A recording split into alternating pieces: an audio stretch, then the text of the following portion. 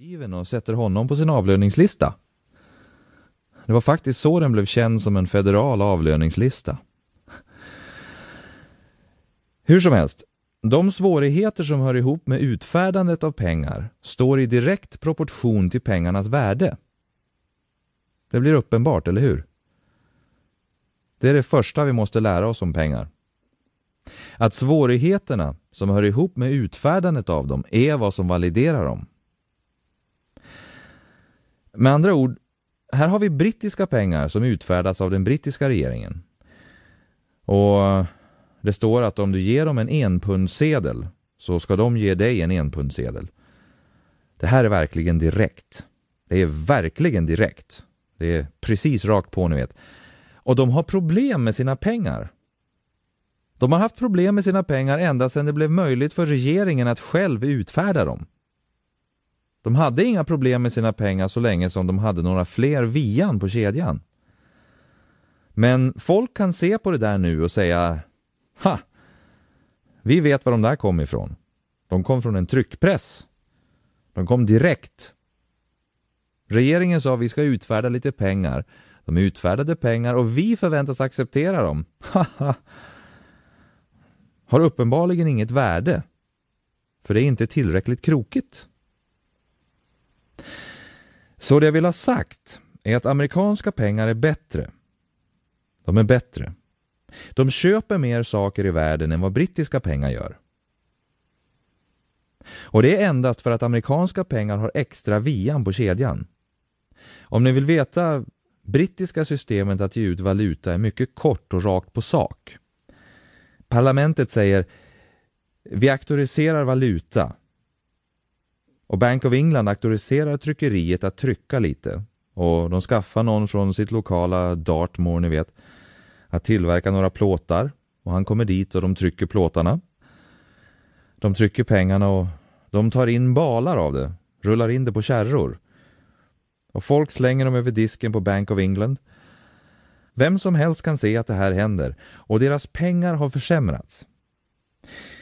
Men amerikanska pengar är mycket mer värdefulla. Och de utfärdas inte av regeringen. Vi ser aldrig propositioner om utgivning av sedlar och ingen kan riktigt spåra var de kom ifrån. Eller hur? Och jag tänkte att ni kanske var intresserade av hur det blev pengar. Skulle ni vara intresserade av det? Ja, det är en ganska fantastisk historia. Den handlar om en kille som heter Alexander Hamilton, som blev dödad i en duell. Och det här är inte anledningen till att han blev dödad i en duell. Han blev dödad i en duell för att han var... Ja, hans namn hade associerats med George Washington. Han var faktiskt adjutant. Och när George undertecknade officiella order: alla soldater ska vara beredda att korsa Delawarefloden 2:00. Och så tittade man nere i hörnet och där stod det Alex Hamilton. Det stod officiellt Alexander Hamilton. Det är rätt intressant. Jag menar, efter ett tag blev allt som Alexander Hamilton undertecknade officiellt. Förstår ni? Så när han föreslog det här knasiga bankväsensystemet sa alla: det strider mot grundlagen. Och han sa: hör nu, det är officiellt. Och så godkände man det. Och USA har från den dagen ända till idag aldrig haft pengar som auktoriserats av grundlagen. Och de är helt enkelt inte lagliga. Det är därför de är så värdefulla. Det stämmer. Det stämmer. Ni tror att jag skojar. Jag ska visa er hur det här går till. Grundlagen sa att kongressen ska ha befogenhet att prägla pengar. Och kongressen har aldrig gjort det. De präglar inte pengar. Jag har varit där uppe på Kapitoliumkullen och letat efter deras präglare. Det närmaste jag kan komma är att singla slant, krona eller klave, med några av senatorerna.